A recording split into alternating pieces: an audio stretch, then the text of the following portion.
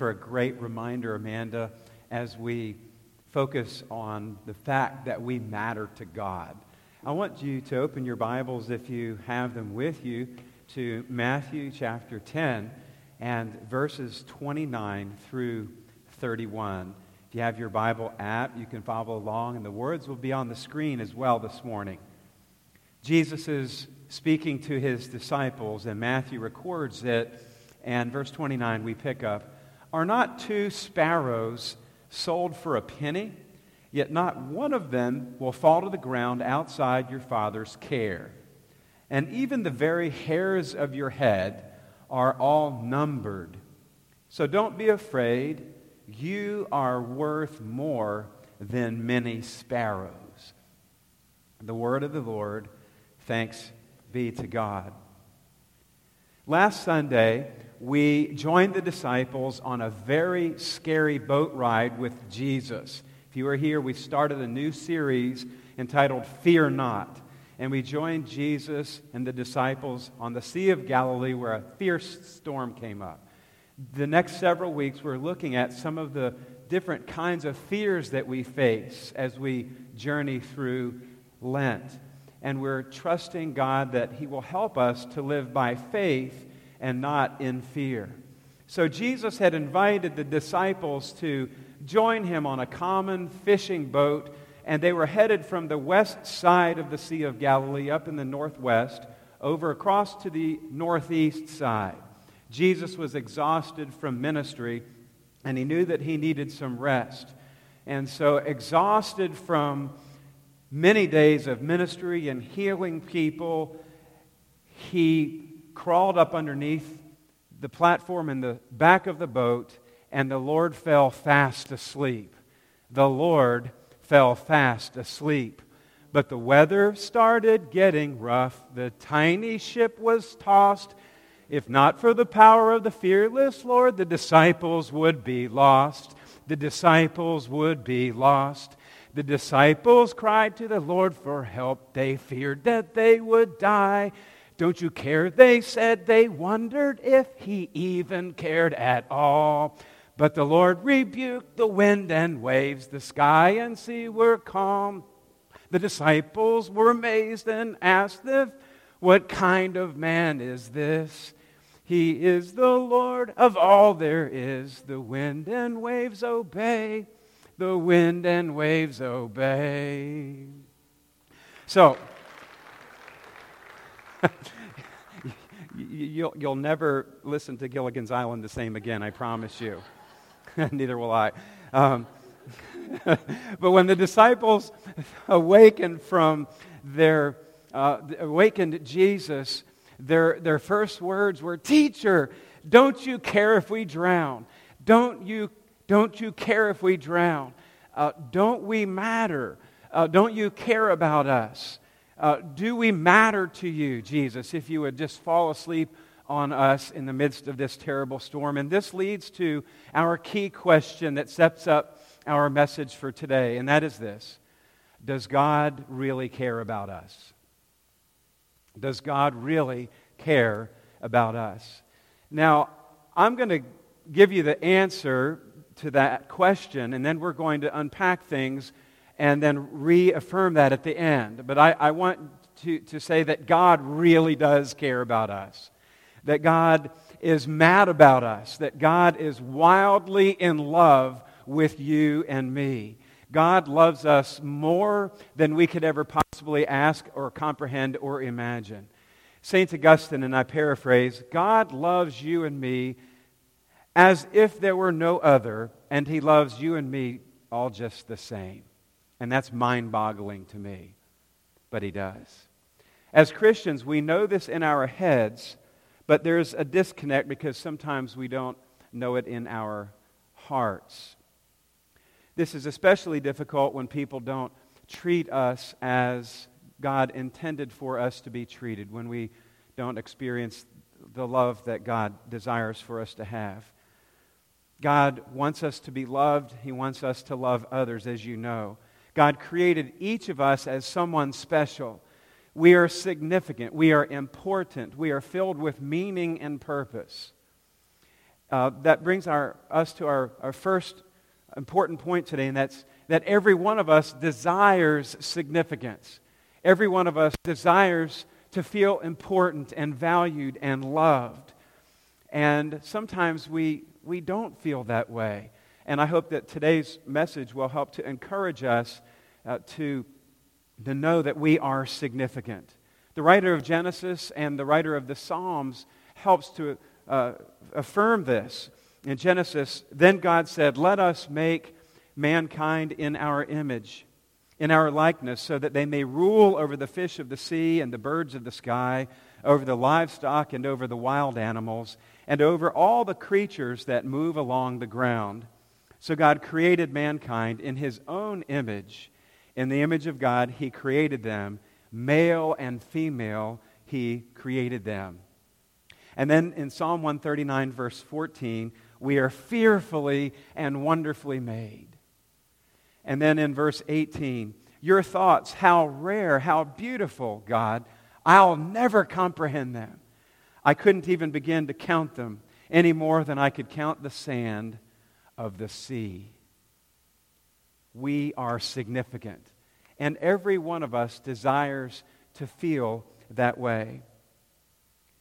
But you and I both know that it's not always like that, because in this broken world, things are not as they should be. My daughter and I have been reading a book together. It's called Out of My Mind by Sharon Draper, and she is the Coretta Scott King award-winning author. And this little book spent a long time on the New York Times bestsellers list. The main character in the book is 11-year-old Melody. She's a girl who has severe cerebral palsy. Although the book is fiction, Sharon Draper writes out of her own personal experience because she has a child with special needs, and she has done extensive research in that area. As I read the book, Draper really helped me to have an understanding, or a better understanding, of daily life for people who are often overlooked and left out, especially people who have physical limitations and other challenges. Listen to Melody's words from the book.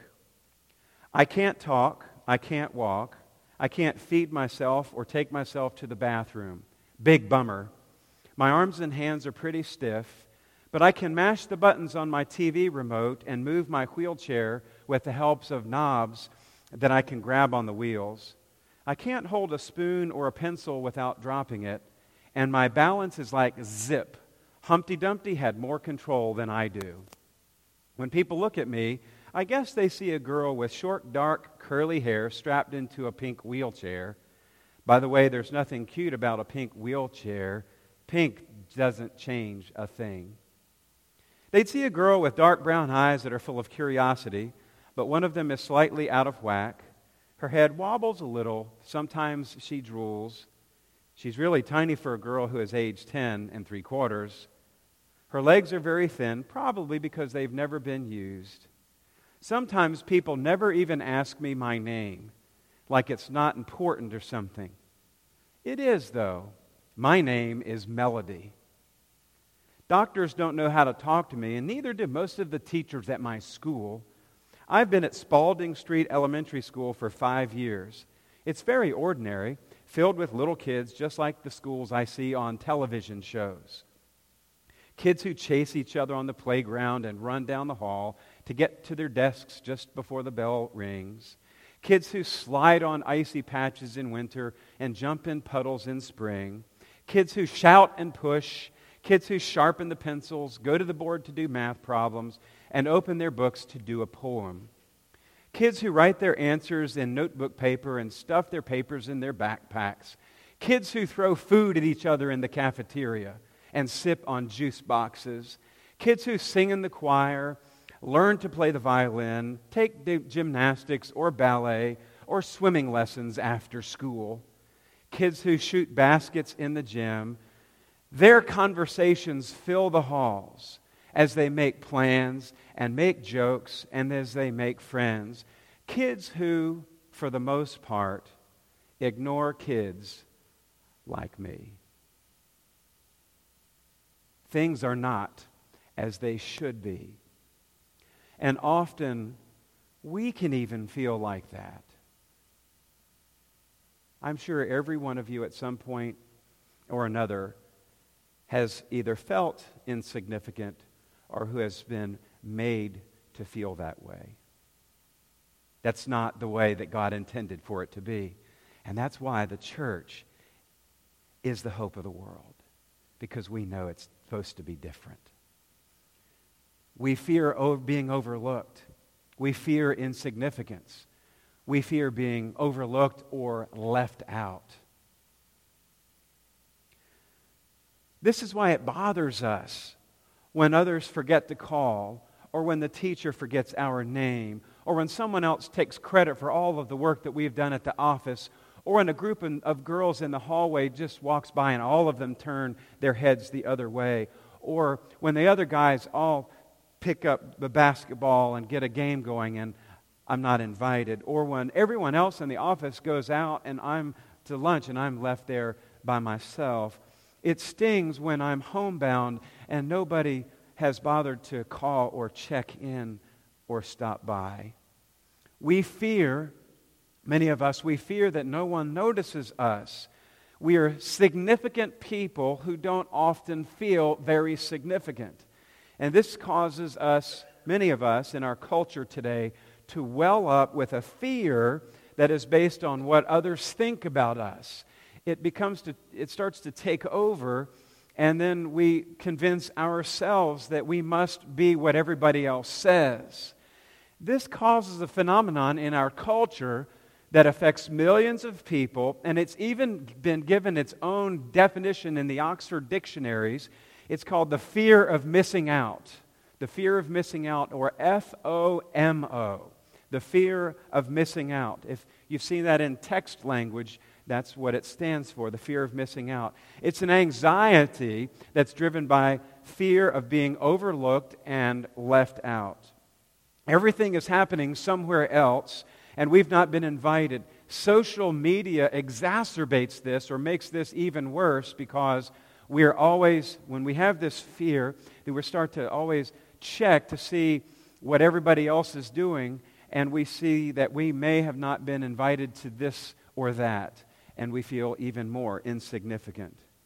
A writer in Forbes magazine cites that recent studies have shown that FOMO, fear of missing out, is often linked to feelings of disconnection or dissatisfaction, and social media fuels it. Think about how many people constantly scan email or Facebook to keep up with friends' updates, the writer says.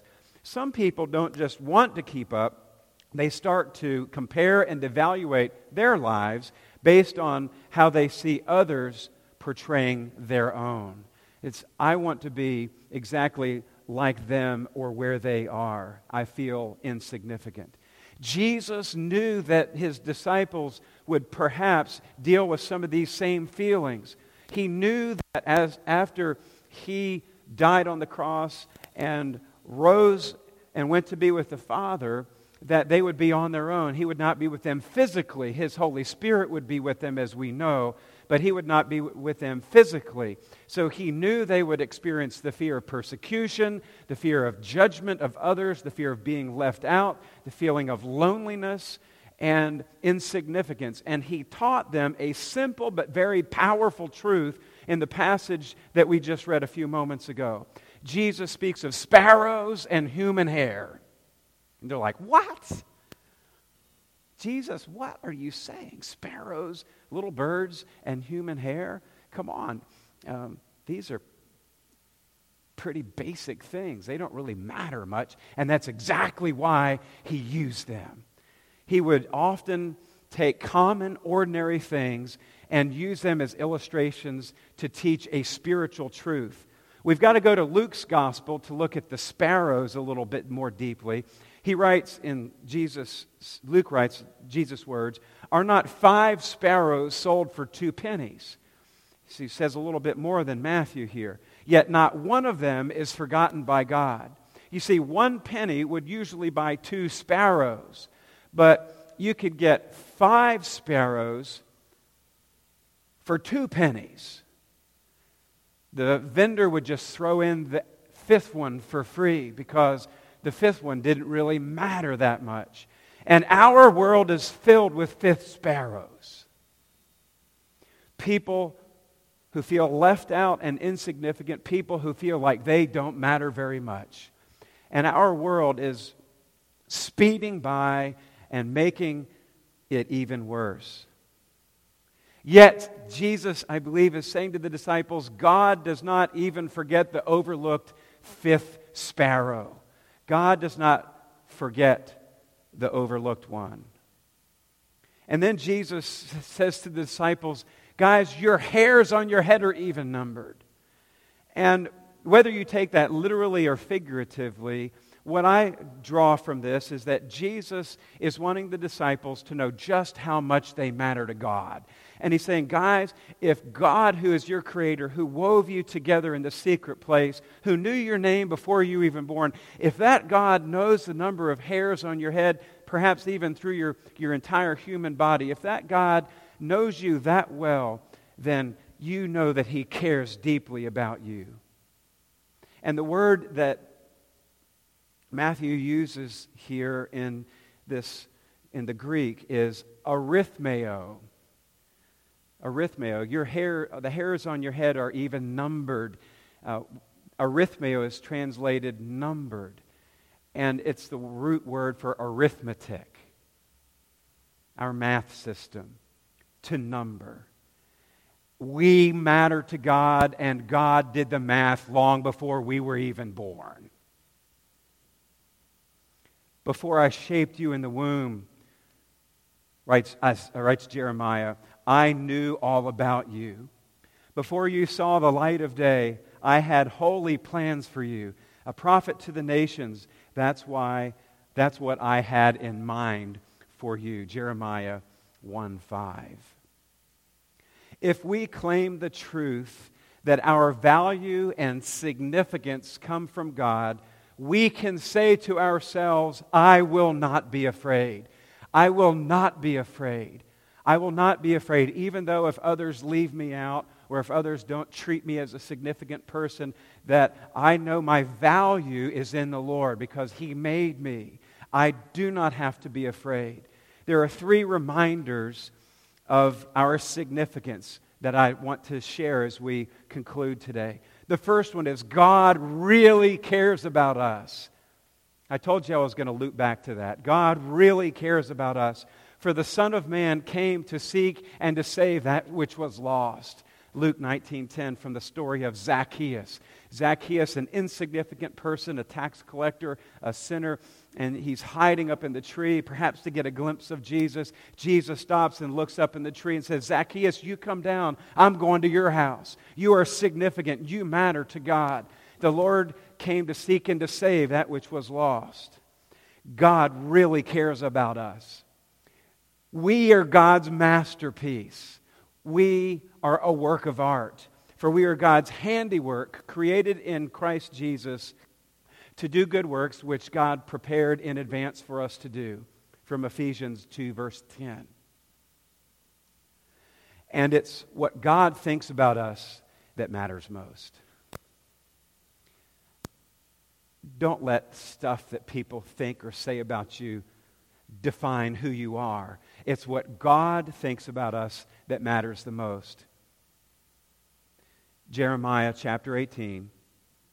He said, Can I not do with you, Israel, as the potter does, declares the Lord, like clay in the hand of the potter, so are you in my hand, Israel. And if you came to our Ash Wednesday service this past week, the first day of Lent, the Lenten season, there was one of our stations that had some clay, and you could take the clay, and that verse was there, and you could take that clay, a piece of it, and mold it and shape it, and understand how God has formed and shaped each of us. You are special. You and I are special. We are significant. We matter to God. In his book, You Are Special, Max Lucado writes of Puccinello, one of the Wemmicks, small wooden people carved by the wood carver Eli. It's a children's book that's actually here in our library, the church. Punchinello is a little wooden character, and in the book we will discover how he is valued. The Wemmicks had golden stars and gray dots that they would give out. The golden stars went to the pretty and the tall and the successful and the athletic and the smart. But if you weren't all of that, well, you got a gray dot. And so people walked around, the Wemmicks did, with either lots of gold stars or lots of gray dots. And Punchinello, well, he was covered with gray dots. And he had so many that he began to believe everything about him that was said was true. One day, he met Lucia, a girl that didn't have any gold stars or gray dots on her skin. And he asked her, "Why don't you have any gold stars? You're so pretty." And she said, "I don't need any of that." "Well, how? Because everybody else either has stars or dots, and you don't have either." And she said, "Well, that's because I go and see Eli every day." "Who is Eli?" "Don't you know who Eli is? He's the carver who made you. You need to go see him." So finally, Punchinello got up enough nerve to go see Eli. "Every day I've been hoping you'd come," Eli explained. "I came because I met someone who had no marks," said Punchinello. "I know, she told me about you." "Why don't the stickers stay on her?" he asked. The maker spoke softly, "Because she has decided that what I think is more important than what they think. The stickers only stick if you let them." "What?" "The stickers only stick if you let them. The stickers only stick if they matter to you. The more you trust in my love, the less you care about their stickers." "I'm not sure I understand," Eli said. "You will, but it'll take time. You've got lots of dots. For now, just come and see me every day and let me remind you how much I care." Eli lifted Punchinello off of the couch and set him onto the ground. "Remember, Eli," as the Wemmick walked out the door, "you are special because I made you. I don't make mistakes." Punchinello didn't stop, but in his heart he thought, "I think he really means it." And as he said that, a gray dot fell to the ground.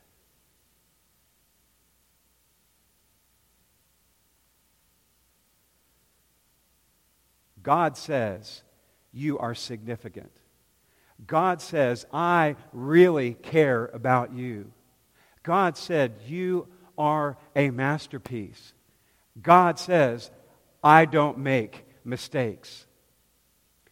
And God says, "It's what I think about you that matters most." Pray with me, please.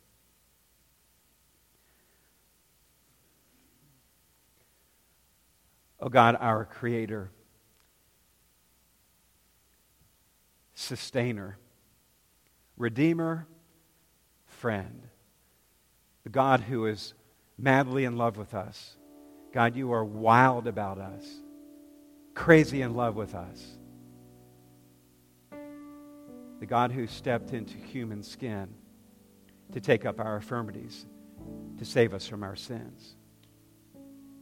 Today, you have given us a reminder through your word that if sparrows are important, and you know the number of hairs on our heads, that we must be important to you.